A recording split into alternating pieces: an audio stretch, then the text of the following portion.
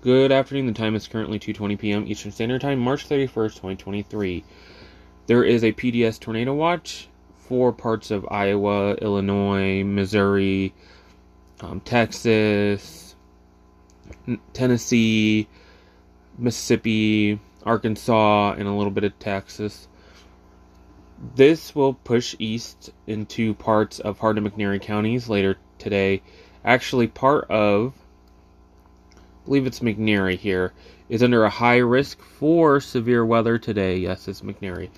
That is a 5 out of 5 severe risk. That's very, very high, and that's for tornadoes.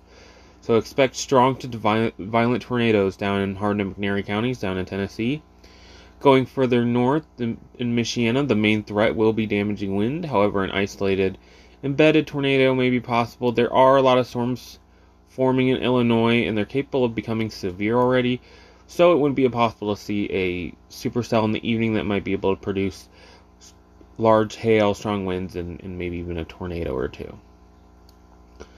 So again, up north in Michiana, the primary threat would be damaging winds. Some of these wind gusts may reach hurricane force, whereas further south, the main threat will be tornadoes, potentially turning into a damaging wind threat as we get closer to the overnight hours. Either way, if you live down south, really have those tornado plans. If you live in a trailer home, it might be best to visit a friend who has a more sturdy home.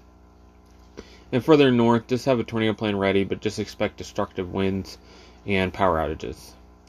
That's about all I have to say for now. I may do another broadcast as these storms approach, and as a watch gets issued for portions of the area, another update might be needed for Hardin and McNairy counties because the threat is so high. Thank you. Have a great rest of your afternoon.